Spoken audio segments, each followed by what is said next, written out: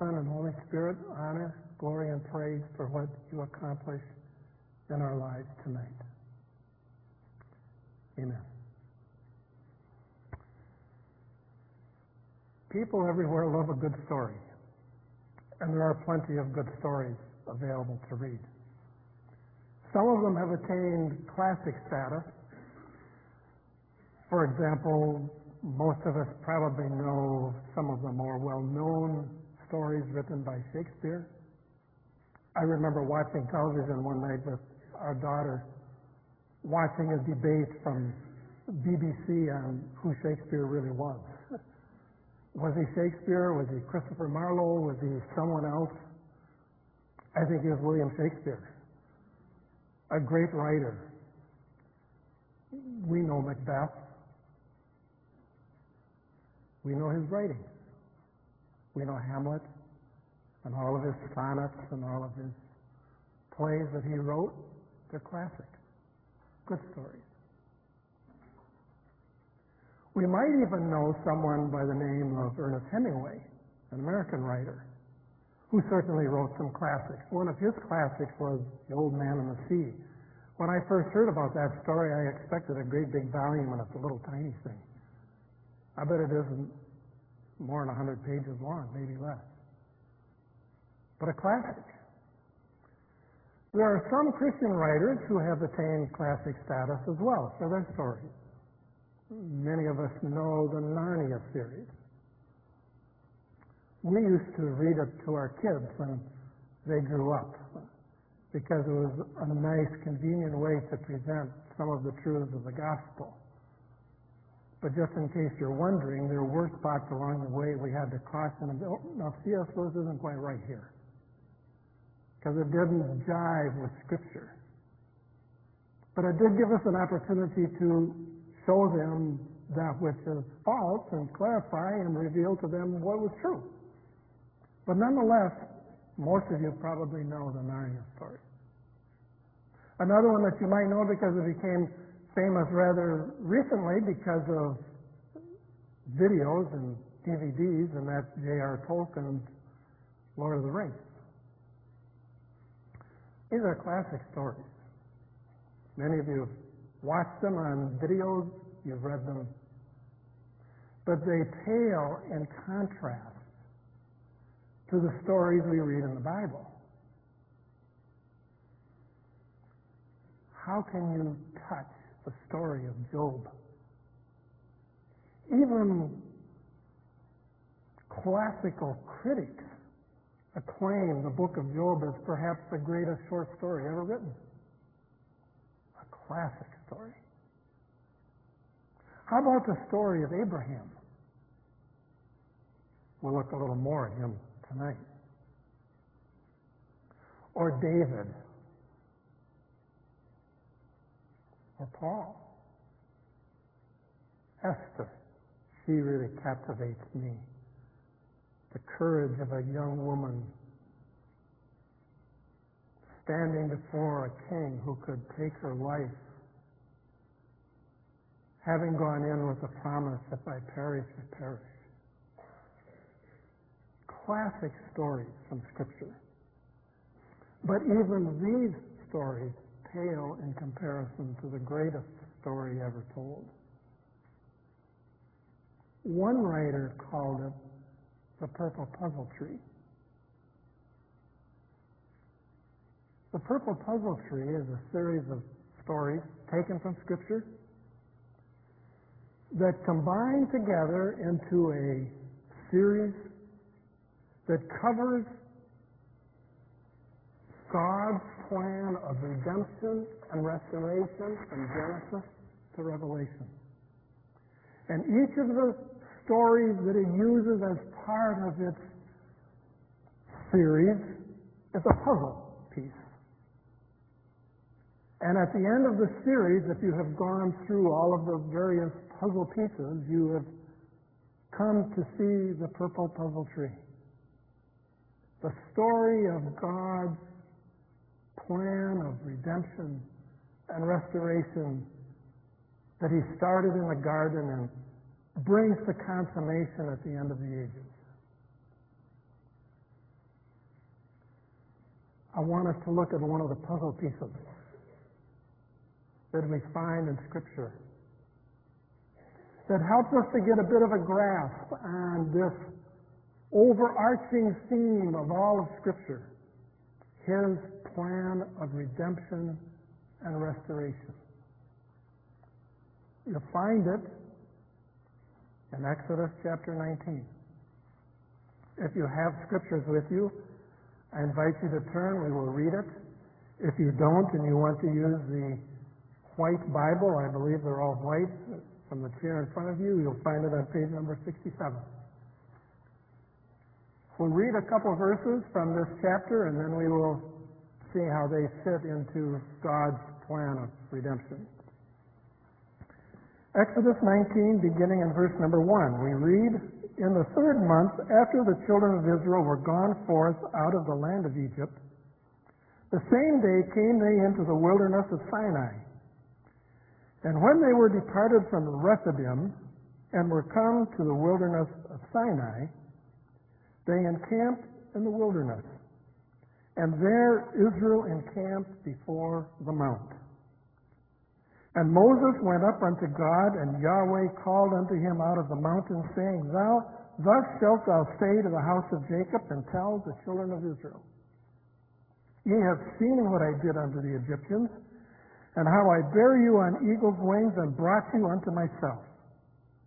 Now therefore, if you will obey my voice indeed, and keep my covenant, then ye shall be mine own possession above all peoples. For all the earth is mine, and ye shall be unto me a kingdom of priests and a holy nation. These are the words which thou shalt speak unto the children of Israel. And Moses came and called for the elders of the people, and set before them all the words which Yahweh commanded him. And all the people answered together and said, All that Yahweh hath spoken, we will do. And Moses reported the words of the people unto Yahweh. It starts right out. God wanted to remind His children, the children of Israel, that He had redeemed them from Egypt. It starts right out by saying, remind them how I brought them out and bore them on eagle's wings. Perhaps you read somewhere or know the story of how eagles care for their little eaglets. They spend many months in the nest, and finally the mother kicks them out, and they begin to try to fly, and the mother eagle comes down underneath the young one, carries them on her wings. That's the picture. I bore you on eagle's wings, He said. I brought you out. He redeemed them from the bondage and slavery of Egypt.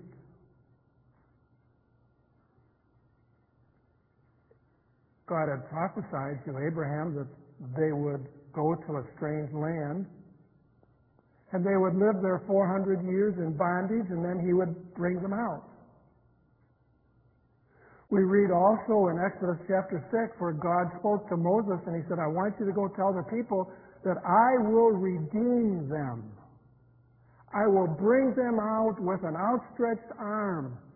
And in fact, He even went on to say, they will drive you out.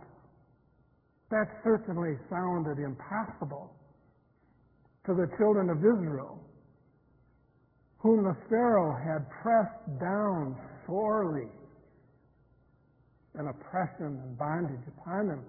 And God said, they will drive you out. And we read about that very fact coming to pass. How God brought them out of Egypt with an outstretched arm. And they, in fact, did drive them out, if you remember the story. God not only redeemed them from the bondage of slavery, but He also redeemed them from the bondage of sin. We so often focus in the story of the children of Israel in Egypt and concentrate upon their bondage in slavery and forget their bondage in sin. Those 400 years that they lived down in Egypt, there's no mention of God. His presence didn't come. He didn't reveal himself to them. There's no record of their calling upon him. Silence. In fact, they had become idol worshippers just like the nation about them. They worshiped the same gods and idols that the Egyptians worshipped. And we know that because when God brought them out of Egypt towards the promised land, what did they carry with them? Some of those same idols. And they carried them with them through all those years. Talk about the mercy of God. They had become idol worshippers. And God not only redeemed them from the slavery, but He redeemed them from the bondage of sin. And it began with that well-known, we call it a ceremony, I guess, but it actually was a sacrifice. It's called the sacrifice of Passover. And how God instructed Moses to instruct the people to take a lamb or a kid, depending on their wealth. And if a neighbor next to them was perhaps small or maybe didn't have access to a lamb or a kid, they would combine households, but every household would have a lamb. And they would sacrifice that lamb, and they would take the blood and they would put it on the doorway. And God promised them that when the death angel would pass over the land, he would look for the blood on the door. And if he saw the blood on the door, God said, I will pass over. Now, typically we think of the passing over kind of like a bouncing bunny. And that when God would see the blood, he'd bounce over the house. Well, that's not the exact picture. What it literally describes is when the death angel would pass over and God would see the blood on the door, he would come in between the death angel and the house with the blood.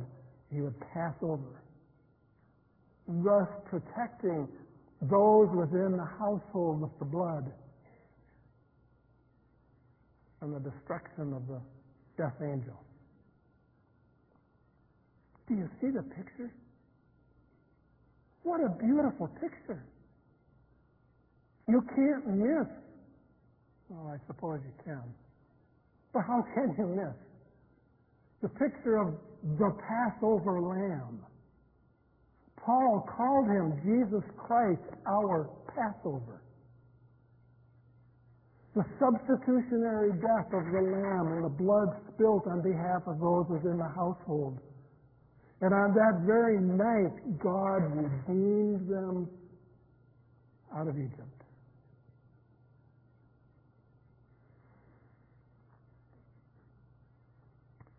Jesus Christ, our Passover. The atoning blood of Jesus has redeemed us. Well, let me rephrase that. He's redeemed me. Has he redeemed you? Please forgive me. But just because you're here tonight does not at all convince me that you have been redeemed. Not that you have to please me. No, you don't. But I have a responsibility. And the responsibility is to declare unto you that if you have never been redeemed, that you must repent and believe. Maybe tonight would be the night that you would repent and believe. Those children of Israel, they didn't fully understand what God was doing and what He had designed in that Passover sacrifice and what He was going to do for them. They didn't fully understand all of that. But to the extent that they understood and had knowledge, they believed and they trusted and they splashed the blood on the door and they stayed inside according to the instructions so that God would protect and preserve them. Have you found protection under the wings of the eagle? And have you found refuge in the blood of the Passover sacrifice, Jesus? We notice as part of this that not only did God redeem them from slavery and from sin, He also reconciled them. Did you see that? He said, I will bring you unto myself. Usually when we talk about reconciliation, it's a two-way street. You know, everybody's got to give a little, and you give a little, and I'll give a little, and we'll kind of meet halfway, and we'll reconcile and be joined together. That is not the reconciliation that God provides. We don't cozy up to God. We don't somehow give a little and share a little, and God gives a little and shares a little, and we somehow meet halfway. No. That's not God's reconciliation. God's reconciliation is where He takes you and me, sinful creatures that we are, God-haters at heart, rebellious, rejecting of His authority in our lives, and He, through the blood of Jesus, draws us to Himself. That's His reconciliation. And that's what He did for the children of Israel. He said, I will draw them unto myself. So God redeemed the children of Israel. And what a picture of the redemption that we have in Christ Jesus. Available to sinners like you and like me. Now the story goes on. Not only did He redeem them and reconcile them to Himself, He says, now therefore, if you will obey me. God required of them obedience. And I want you to notice the order. Chapter 19, and its description that we've just read, comes after Exodus chapter 6. And it comes after Exodus chapter 12 and before Exodus 20. I don't mention that to give you a lesson in mathematics. I bring that out to point out to you that God has an order. And the order is believe and obey, not obey and believe. Faith comes before obedience. There are many people who stress that in the Old Testament, those saints were saved by obeying the law. No, they weren't. No, they weren't. That's not how it's described. That's not the pattern that is given in Scripture. The gospel in the Old Testament is the same as the gospel in the New Testament. We are saved by grace through faith. It is the same in the Old Testament as it is in the New Testament. There is no change. But God pointed out to the children of Israel that because I have done so much for you, I want you to obey me. What was God after? The heart. The heart. And if you read the law, which begins in chapter 20, as God began to lay out the commandments to Moses to give to the children of Israel, as He began to lay out the law, you will see very clearly that it is based on love.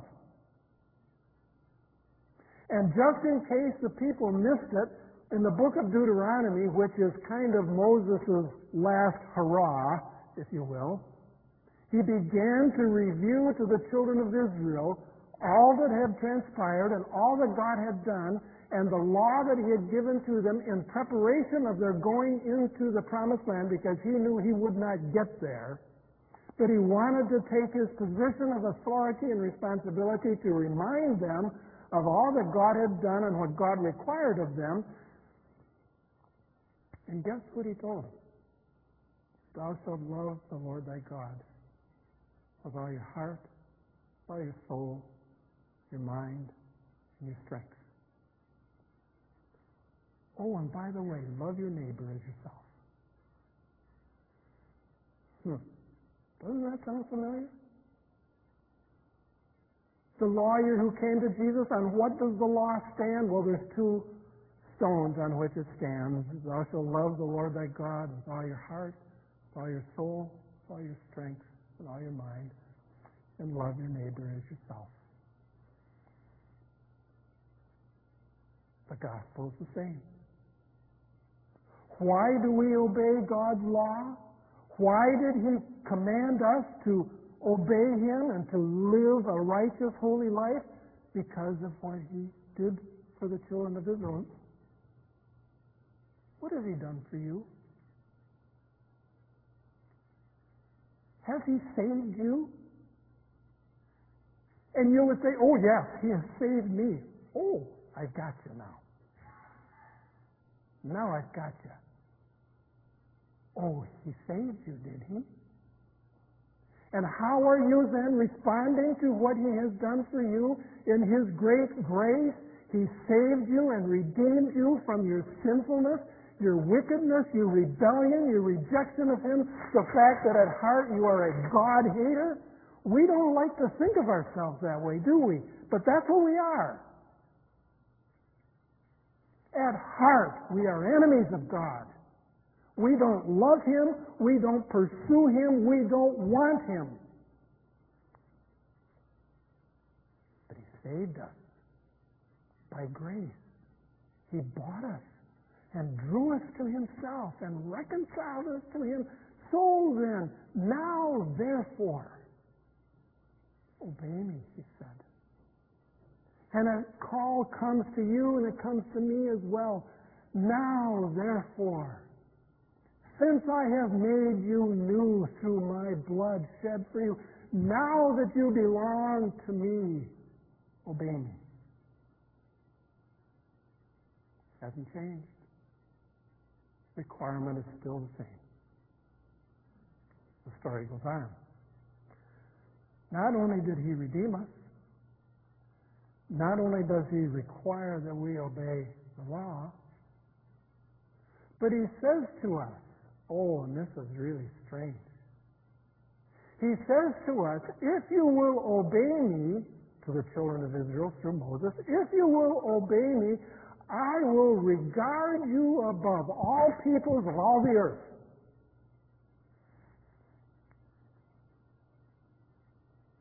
Well, I thought everybody was the same.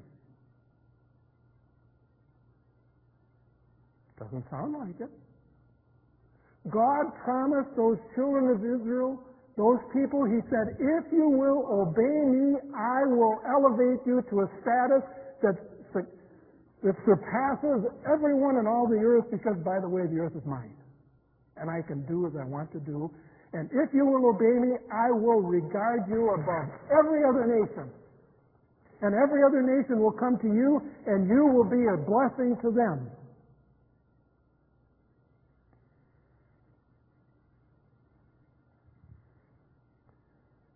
The sovereignty of God in election. Why Abraham? Do you ever think about that? Why Abraham? Why not one of his brothers? He had two brothers. Why not one of his brothers? Or how about one of his cousins? Maybe one of his uncles. Why Abraham? You do recall and know that Abraham was an idol worshiper and came from a family of idol worshippers and a nation of idol worshippers, a nation that had built the Tower of Babel in rebellion and rejection against God's law, specifically God said to go out and replenish all the earth, and they said, we don't want to do that, we will not do that, we will build a city and a tower. Absolutely denying and rejecting the authority of God in their life. That's where Abraham came from. So why did God choose Abraham? Because Abraham was good? No. Did he choose Abraham because he came from a large nation? No. Or maybe it was because Abraham was smart, well-educated, highly trained, had a lot to offer. No. The Scriptures, in fact, tell us very clearly that there was nothing inherent in Abraham that caused God to call him. There was only one reason why God called him. That says he loved him. He loved him. And my friend, that's the same reason why God calls you. Not because there's anything inherent in you that would commend you unto God. Nothing. We all are dead in our trespasses and our sins. The only thing, the only reason why God would call me sinner, selfish, greedy, proud, conniver. Jacob's got nothing on me, my friends. I can connive with the best of them.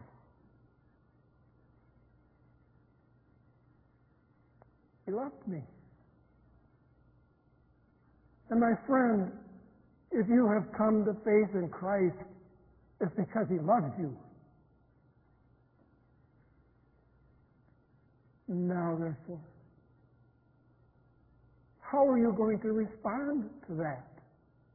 The King of all the ages, of all eternity, who holds your very breath in His hands, who holds the stars in suspension, and He loves you. And He proved His love to you. How can you live to yourself? How can you? You can't. You can't. You see, God wants us to realize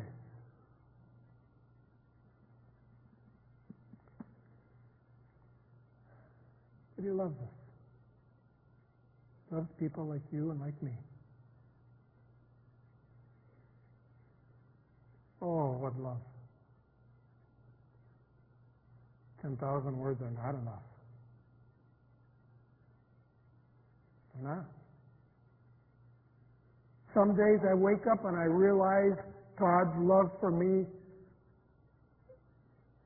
and I just lay there on the floor and weep. How can He love me? Doesn't He know who I am? Oh yeah, He knows who I am. You bet He knows who I am. And He loves me. Talk about a life changer. That's a life changer.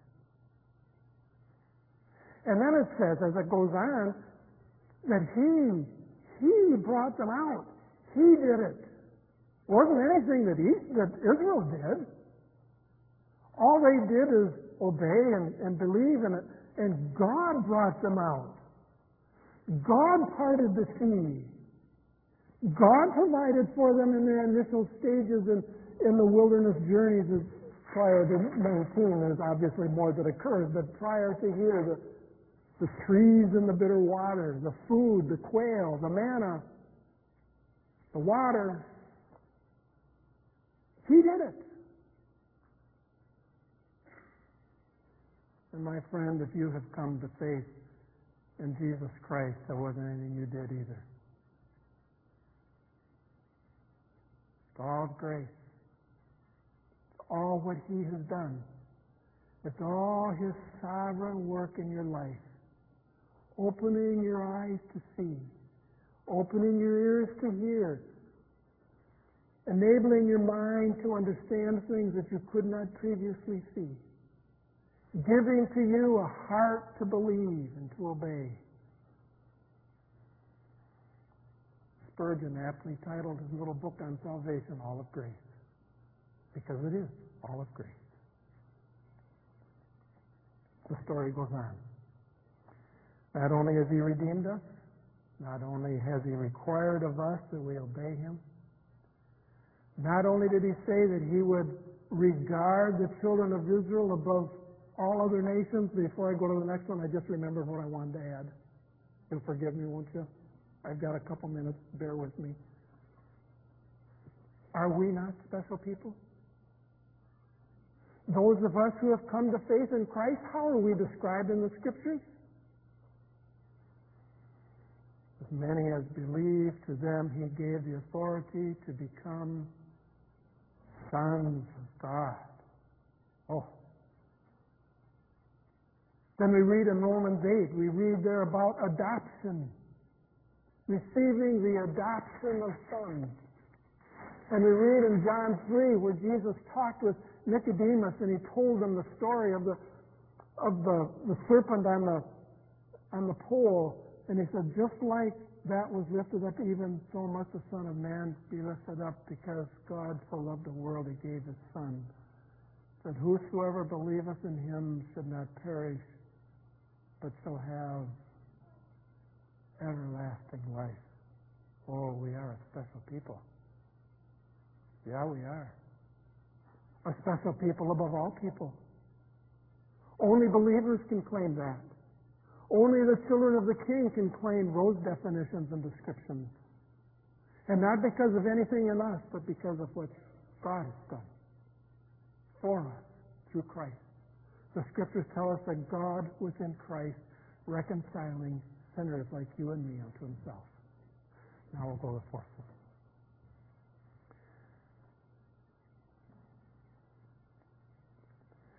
The fourth one is stated in this fashion. Now therefore, if you will obey my voice indeed and keep my covenant, then ye shall be mine own possession from among all peoples, for all the earth is mine, and ye shall be unto me a kingdom of priests and a holy nation. If the children of Israel would obey, they would recount and reflect the nature of God. Just a real quick history lesson. I know you know it, but I'll try to make it quick.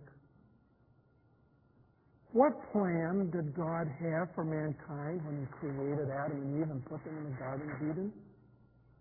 If you go back and read Genesis 1, 2, and the first part of 3, what were they to become?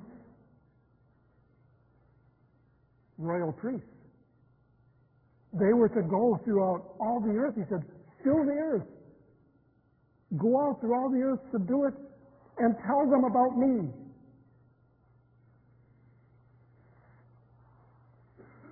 God's plan hasn't changed.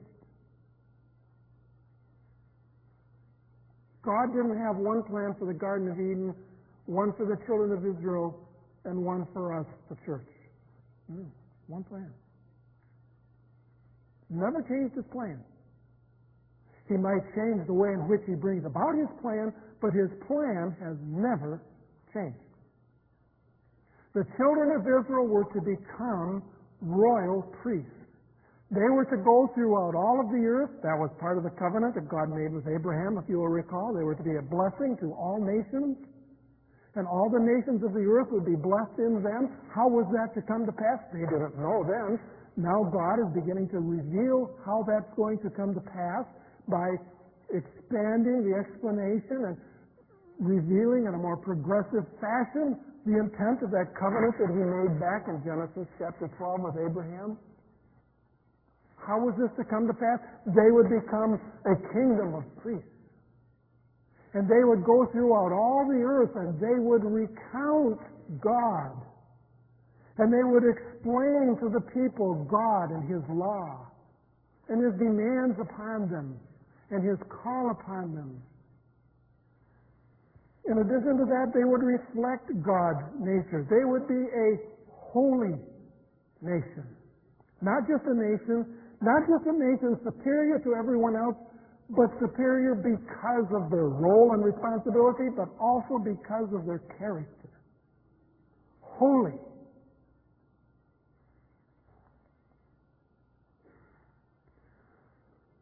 One of my greatest burdens is for the Church of Jesus Christ,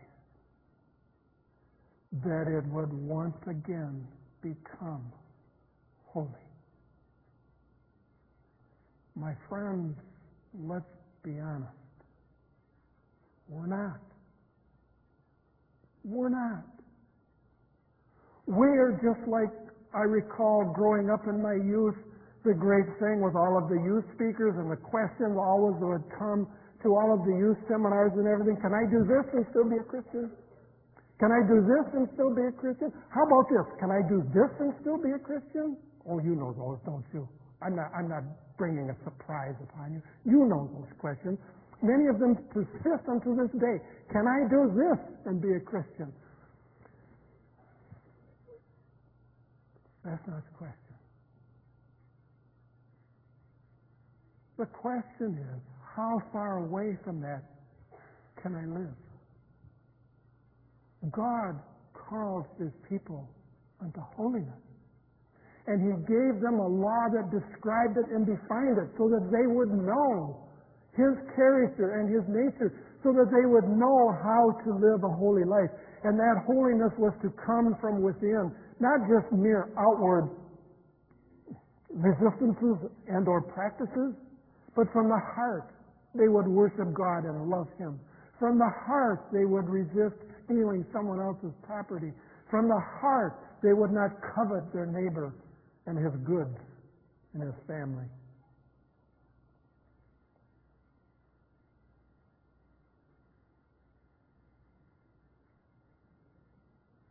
The Church of Jesus Christ today wallows in a dearth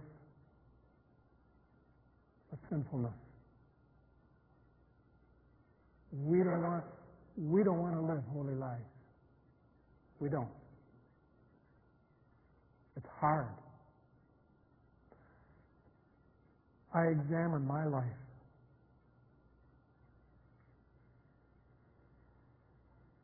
And there are things I don't want to give up. And you don't either. And yet there are things that inhibit and restrict the growth and maturity and development of holiness in our lives.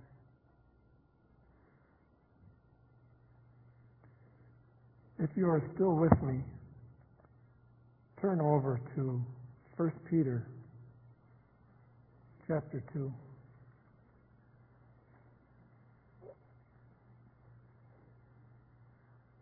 You may know this passage, but I mentioned a few moments ago that God's plan hasn't changed from the Garden of Eden to today. 1 Peter chapter 2, verse number 9. You are an elect race, a royal priesthood, a holy nation,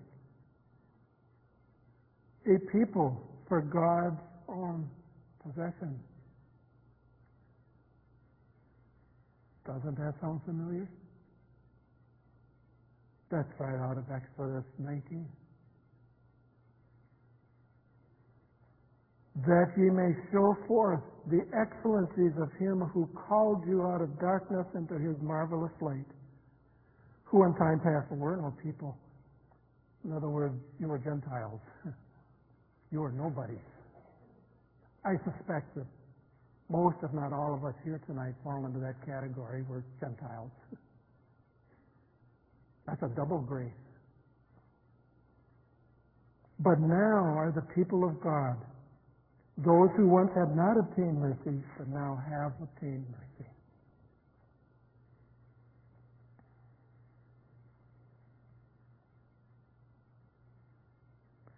The plan of God hasn't changed from the Garden of Eden till today, and it will not change until the consummation.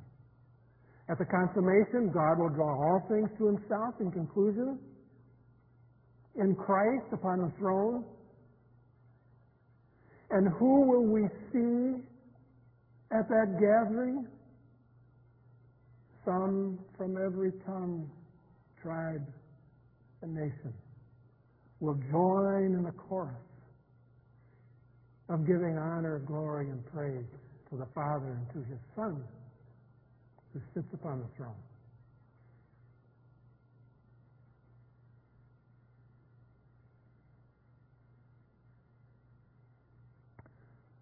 Where is the Spirit of God identified in your life, your failure to fit in and submit to God's plan and purpose for your life as a child of God?